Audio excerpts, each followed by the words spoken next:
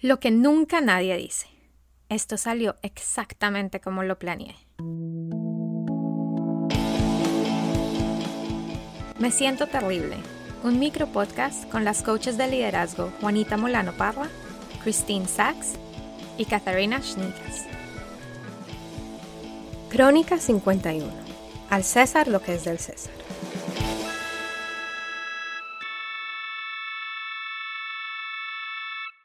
Hoy una historia chistosa, chistosa para nosotras y esperamos que para ustedes también.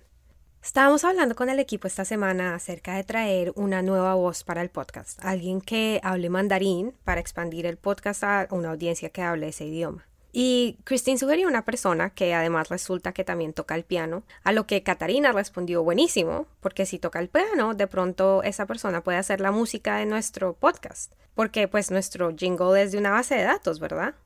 Christine, sorprendida, responde, no, en verdad no es de una base de datos, es un jingle original compuesto por Laura Westman, quien resulta es una colega de todas nosotras, la conocemos muy bien. Pero ni Katharina ni yo sabíamos que era Westman la persona que había compuesto el jingle. Esa música al principio de todas nuestras crónicas y que hemos venido utilizando por cerca de 2 años. Christine asumió que sabíamos, pero no nos lo había dicho. Y las dos estábamos sorprendidas porque sabemos que Westman es un artista, pero no sabíamos que había contribuido a este podcast a través de su arte. De haber sabido, le hubiéramos dado las gracias, le hubiéramos reconocido. De una u otra forma, lo que esto generó fue como un sentido de orgullo de en qué medida este podcast realmente ha crecido en comunidad y a través de la comunidad.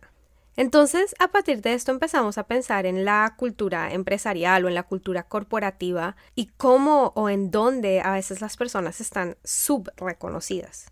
Crédito se vuelve como una mala palabra, como lo estás haciendo solo por el crédito o se están peleando por quién recibe el crédito. Pero el reconocimiento es algo diferente. Es la disposición a crear una cultura inclusiva en la que se reconocen las contribuciones de todas las personas. Imagina entonces el sentido de pertenencia que se puede generar al ser reconocido y apreciado por tus contribuciones. Entonces, el llamado a actuar. Número 1. ¿Dónde estás subreconociendo a las personas por sus contribuciones? Número 2. ¿Dónde estás tú como individuo constantemente subreconocido por tus contribuciones? Y número 3. ¿Cuál es una forma simple de empezar una cultura de reconocimiento hoy? Nos vemos la próxima semana. Puedes encontrarnos en la página web www.jumpcoaching.co.